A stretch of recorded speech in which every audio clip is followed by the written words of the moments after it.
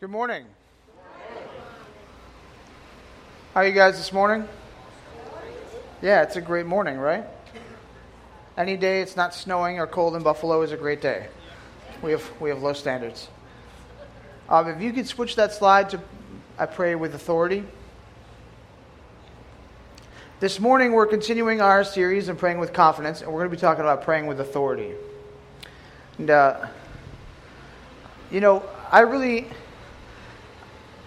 this topic sometimes makes me nervous because when I hear about praying with authority, sometimes my mind immediately goes to those people on television. Right? You know what I'm talking about. You know, the guys that anything that you want, God will just, sure, just have faith, and God will just hand you that $1 million just, because for you, whatever. It makes me uncomfortable hearing that phrase, I pray with authority sometimes. Especially because in a lot of my life, I wrestle with a lot of personal insecurity.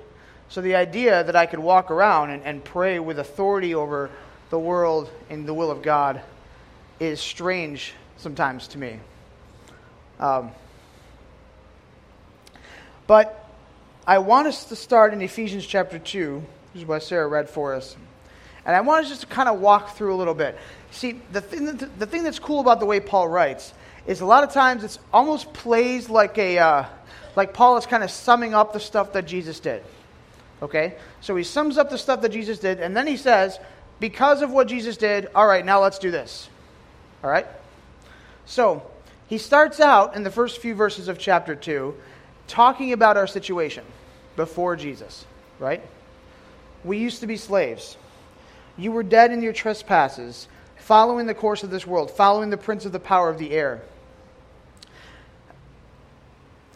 The gospel can sometimes be hard for people to hear because the first part of the gospel is we're messed up. We not only do we make bad decisions, but a lot of times we're not even capable of making good ones. And a lot of times the good decisions we make are by accident. Right? We are ignoring the serpent. Adam and Eve instead decided to listen to the serpent and choose their own will and go their own way. And when they did that, they became slaves to the very things they thought would make them gods. And that's our situation before Christ. Before Christ, we think we're free, right? I'm free to do this. I'm free to do this, but we're really not. Even people with a lot of money, what happens? Money gets to be in charge now. Well, why did you take that class? Well, I took that class because I know there's going to be a pretty girl sitting in the corner.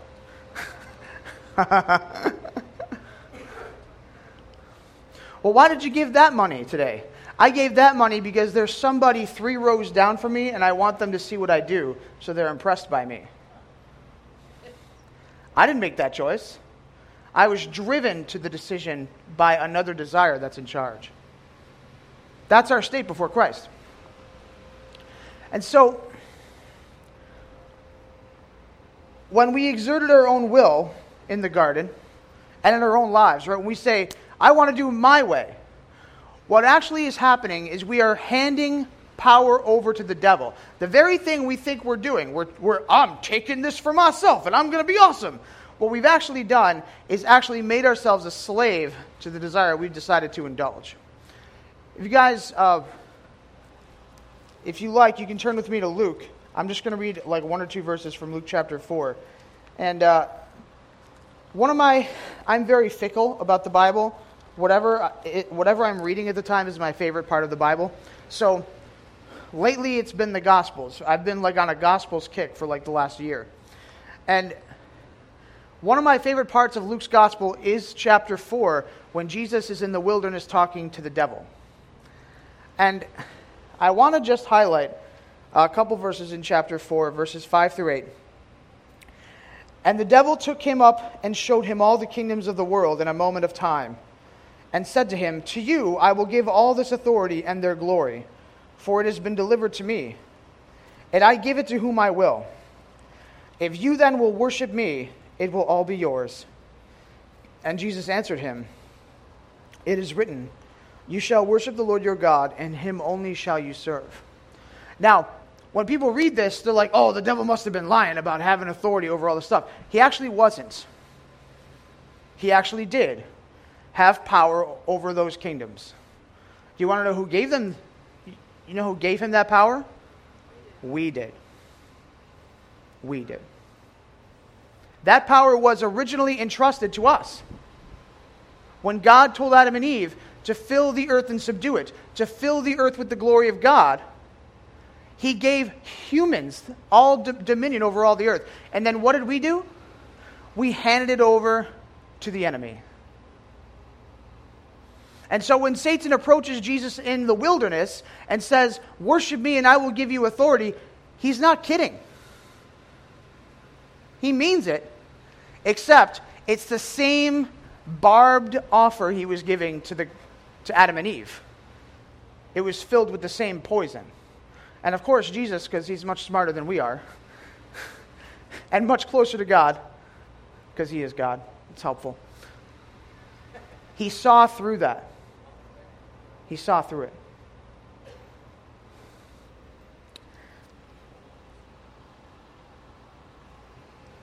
The enemy has authority only in what we give to him.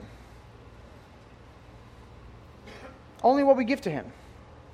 Because the real dominion over the world, the real power over the world, now belongs to Jesus, partly by virtue of what he does here in the wilderness. It all starts here. You notice, if you go through the Gospels, Jesus' ministry doesn't start until he goes through the wilderness to be tempted by the devil.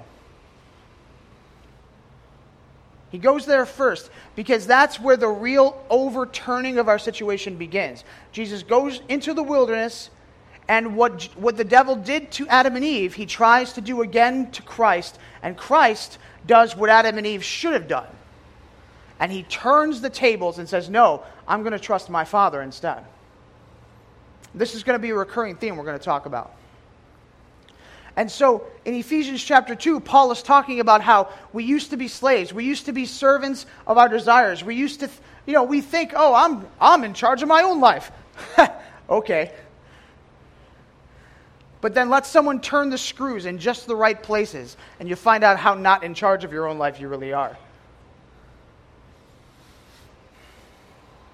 Paul goes on in Ephesians.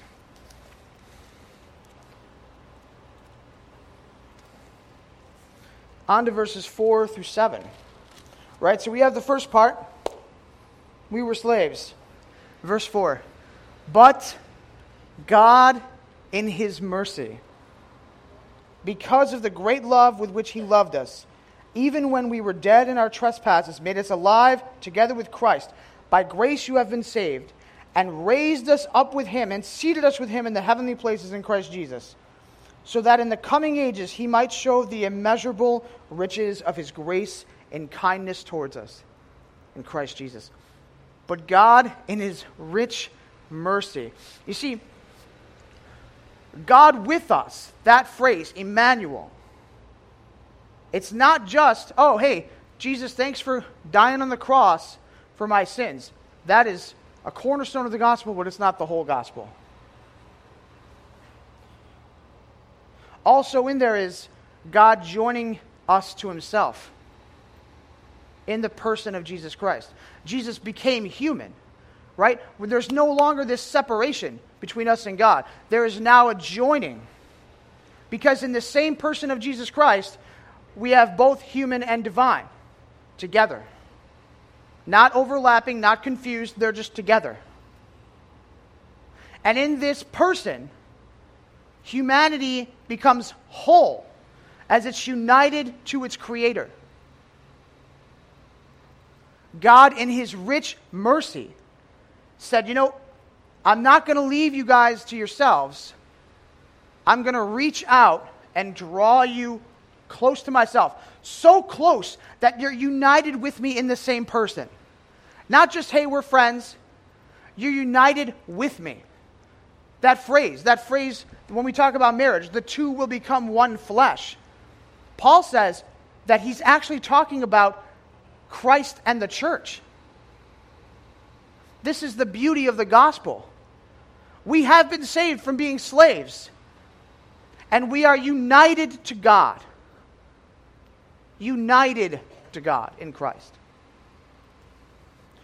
Now, it's tempting for us now to think that God is like our own personal servant. Right? He's like, I had a video, but I'm not going to run it. But you guys, who's seen, no, I'm not going to run it just because of time. Who has seen Disney's Aladdin? Okay?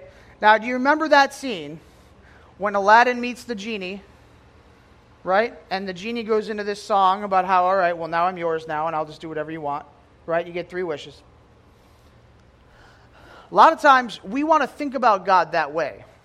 We'll treat God like we're God's supervisor. God, you are free to use your power in ways that I approve. That is not praying with authority. That is being a child.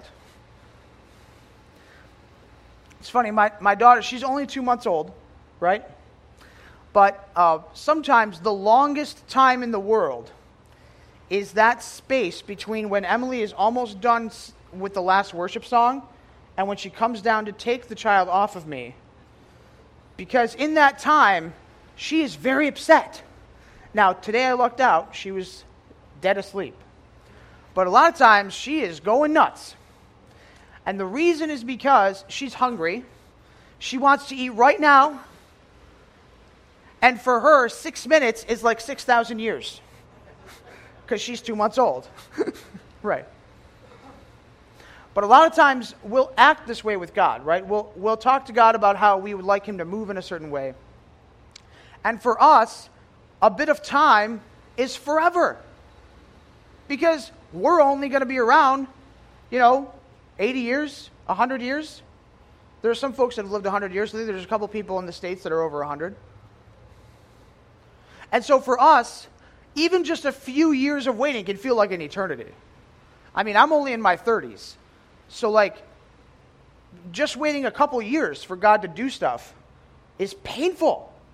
I'm like, God, can't you just do this right now? I know you can. Why don't we just do this right now? And of course, God, because He's not an impatient child, is like, well, John, you're not the only person in the whole world. Okay? I can't just grab people and make them all do whatever I want so that you can have what you want. The beauty of the gospel is that we have been saved from what we were to become united to God in Christ, to become who we truly are, but not so that God is our slave, but so that He is our Father. And the Father knows things we don't know.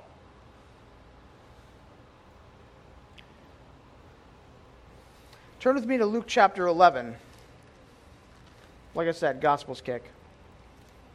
Get used to it.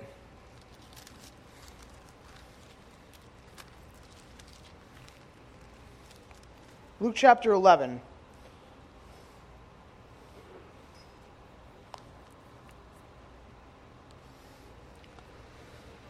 Now, remember, we had no authority. We'd given it away. Verse 20, Luke 11.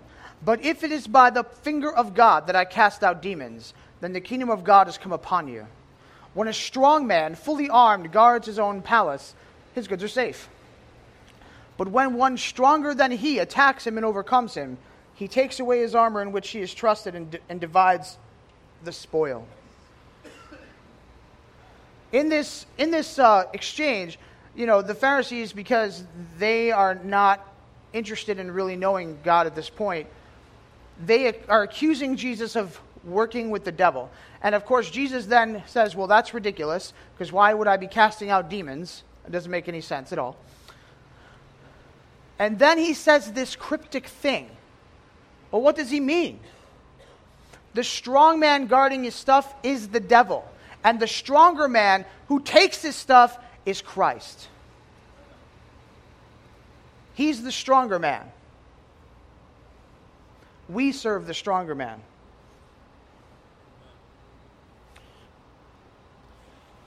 Now,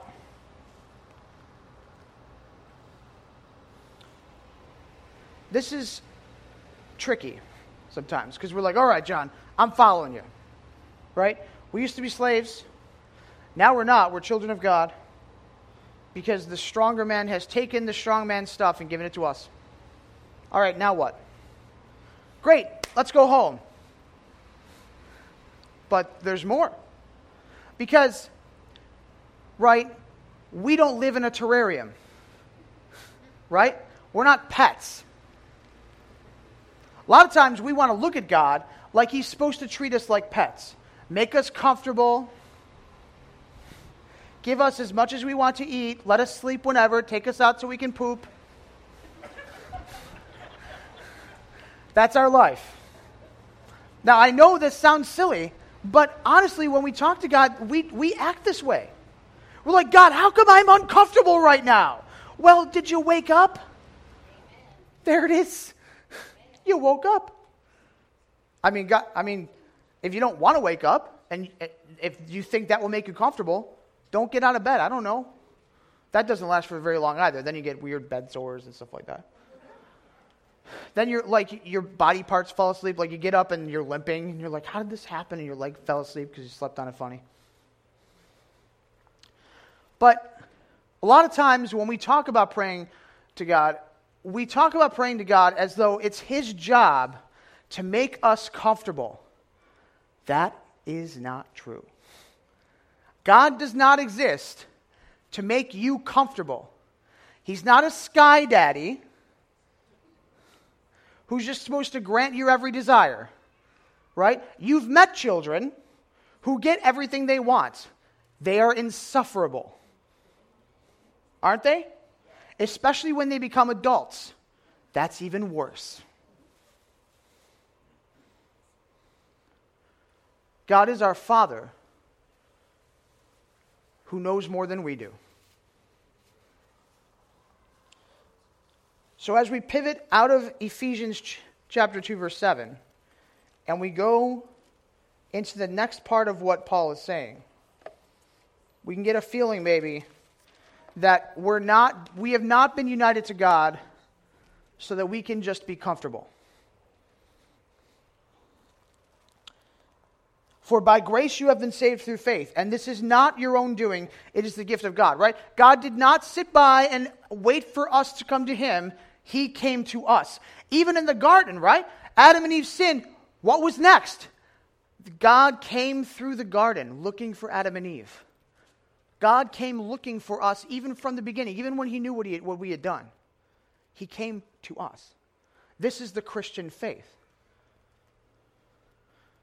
Other faiths, well, if you do X, Y, and Z, maybe you might find God somehow. Or it's not really God, it's like some force that you become a part of. Or if you impress this God enough, he might reach out his hand to help you.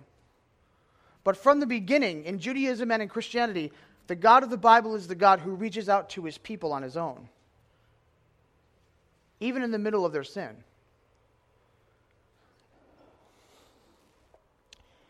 Verse 9, not a result of works, so that no one may boast. For we are his workmanship. Now here we get to the point of all of this. For we are his workmanship, created in Christ Jesus for good works, which God prepared beforehand that we should walk in them. See, a lot of times we want to treat God like his job is just to get us to say those magic words. I believe that Jesus died and rose again, and now he's the Lord. Okay, next. And then I'll sit and sing some songs and give some money and hang on until I die, and that's it. And that's Christianity. And then we can't figure out why we're unhappy or why we're bored. Well, we're unhappy and we're bored if that's our life, because we're not made for that. Because the Bible says we're made for good works. We're not made just to sit on our hands and do nothing. And this is not just Paul's assertion. This is from the beginning. Go into the world and subdue it. I give you dominion over the world. Fill it with the glory of God. It doesn't stop there, though. You see, of course, we had not succeeded in that mission. And Jesus came along to fix that problem. And so, on the flip side of what he had fixed, we find ourselves in places like, go to the end of Matthew chapter 28. I'm sorry, don't go to Matthew. Go to John. Go to John. Chapter 20. Now you remember, in Genesis chapter 2, when God makes Adam from the clay, what does he do? He breathes into him. Yes? He breathes life into him, and then Adam became a living creature.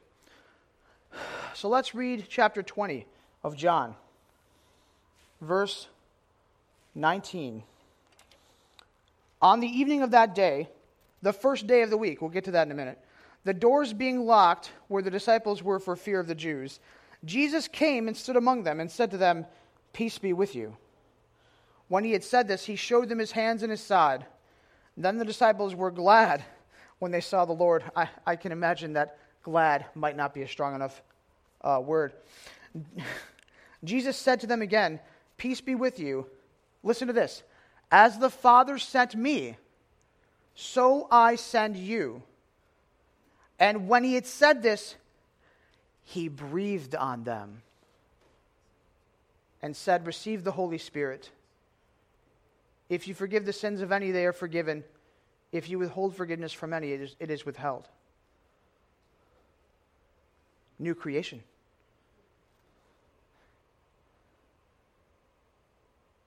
God breathed on Adam, and he became a living being. Christ says, "As the Father sent me, so I send you." And then he says, "Receive the Holy Spirit," and he breathes on them.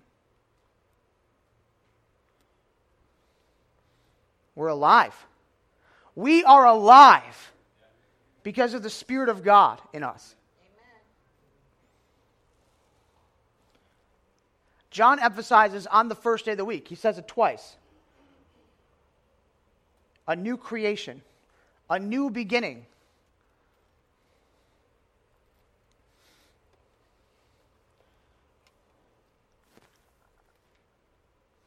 How did Jesus do this?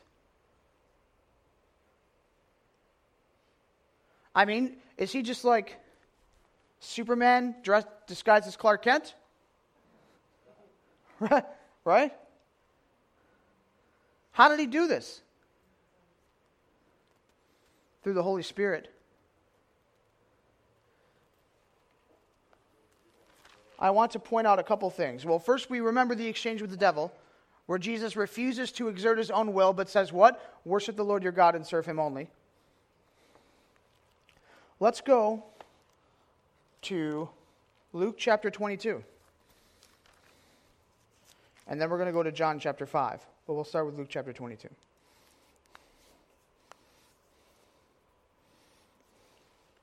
Verses 41 to 42. And he withdrew from them about a stone's throw and knelt down and prayed, saying, "Father, if you are willing, remove this cup from me. Nevertheless, not my will, but yours be done." What's the difference between Jesus and the first couple in the garden? They said, "Not God's will, mine be done." Jesus says, "Not my will, but yours be done." This is the trick. The trick. The key. Go with me to John chapter 5.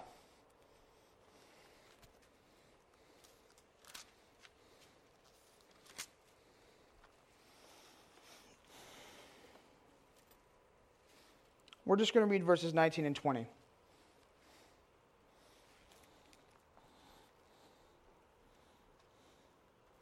So Jesus said to them, "Truly, truly, I say to you, the Son can do nothing of his own accord, but only what he sees the Father doing. For whatever the Father does, that the Son does likewise. For the Father loves the Son and shows him all that he himself is doing. And greater works than these will he show him, so that you may marvel. Jesus' will is in line with the Father's, is in line with the Holy Spirit's.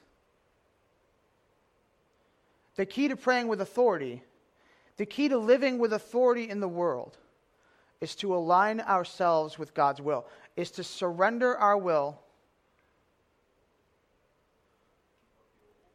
to give up the old man, to surrender our will and chase after God's instead. You see, it's funny how so much of the Christian life is not, all right, just press this button and everything will be fine. We want to talk like that though, right?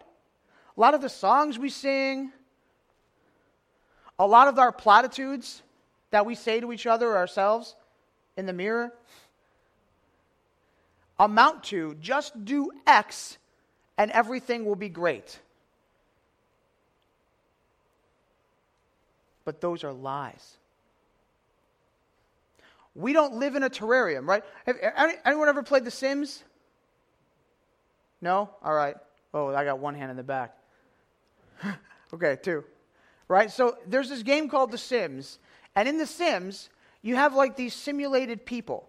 And they live in this little world that you make. And they just do whatever.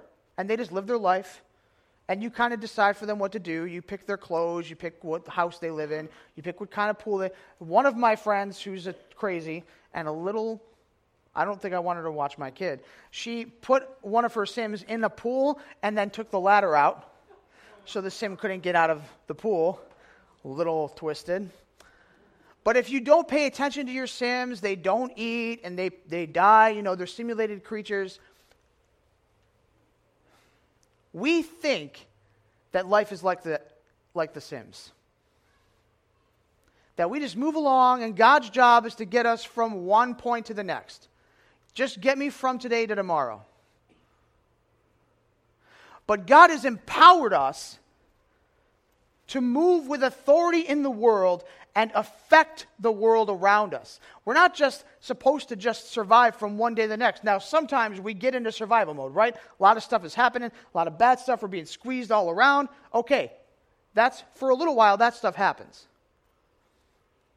But our whole life is not supposed to be survival mode. It's not supposed to be, I need this one thing so that I can survive to tomorrow. No. Jesus says that whoever lives and believes in me, streams of living water will flow from within him. We were created, or recreated, if you will, to change the world around us. With our hands and with our mouths. So how do we pray with authority? We first train ourselves in prayer consistently to pray to align ourselves with God's will. We spend time knowing God and saying to God, not my will, but your will be done. Because you can't pray with authority on something that you and God are on the same page on.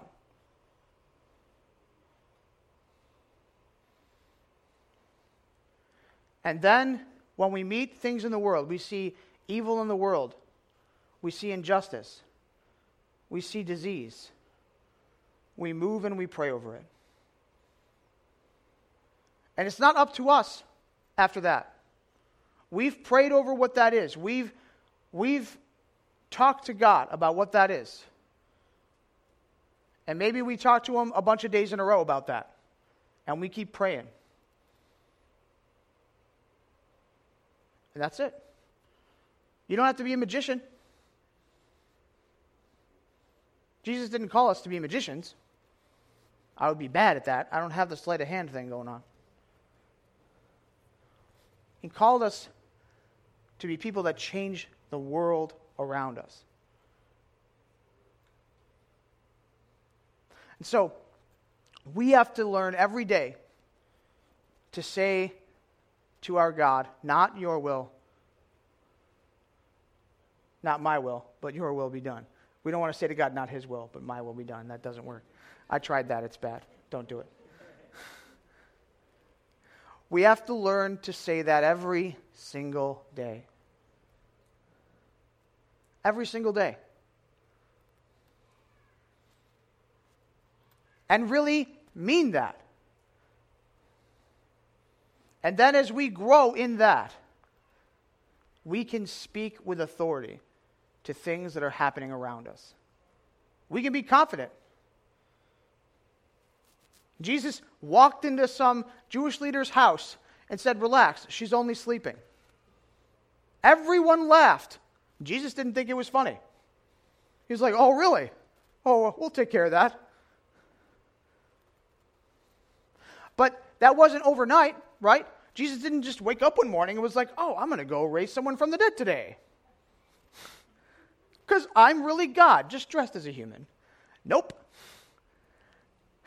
Jesus had a life of knowing God, of being one with God, of being dependent on the Holy Spirit. The work of Christ on earth was a joint work of Father, Son, and Holy Spirit. It was the work of the Trinity. The work we do here is a joint work that we do together with God. So I want to challenge you. I know, Ali, you hate that word. And I want to encourage you. If you have been thinking about God in terms of, "God, you owe me X because I prayed for it," you can abandon that thinking. God owes us nothing. And we can swing to the other side and say, "Not my will, but yours be done." And we can say, "God, what do you want me to pray for today? What are you showing me that has to be dealt with today?" Maybe it's in me, right? Maybe I'm the problem. Maybe my boss isn't such a jerk after all. Maybe I'm the problem. What disease am I going to pray over today? What drowning marriage am I going to pray over today? What injustice am I going to pray about today? God, show me. And then we can pray with authority.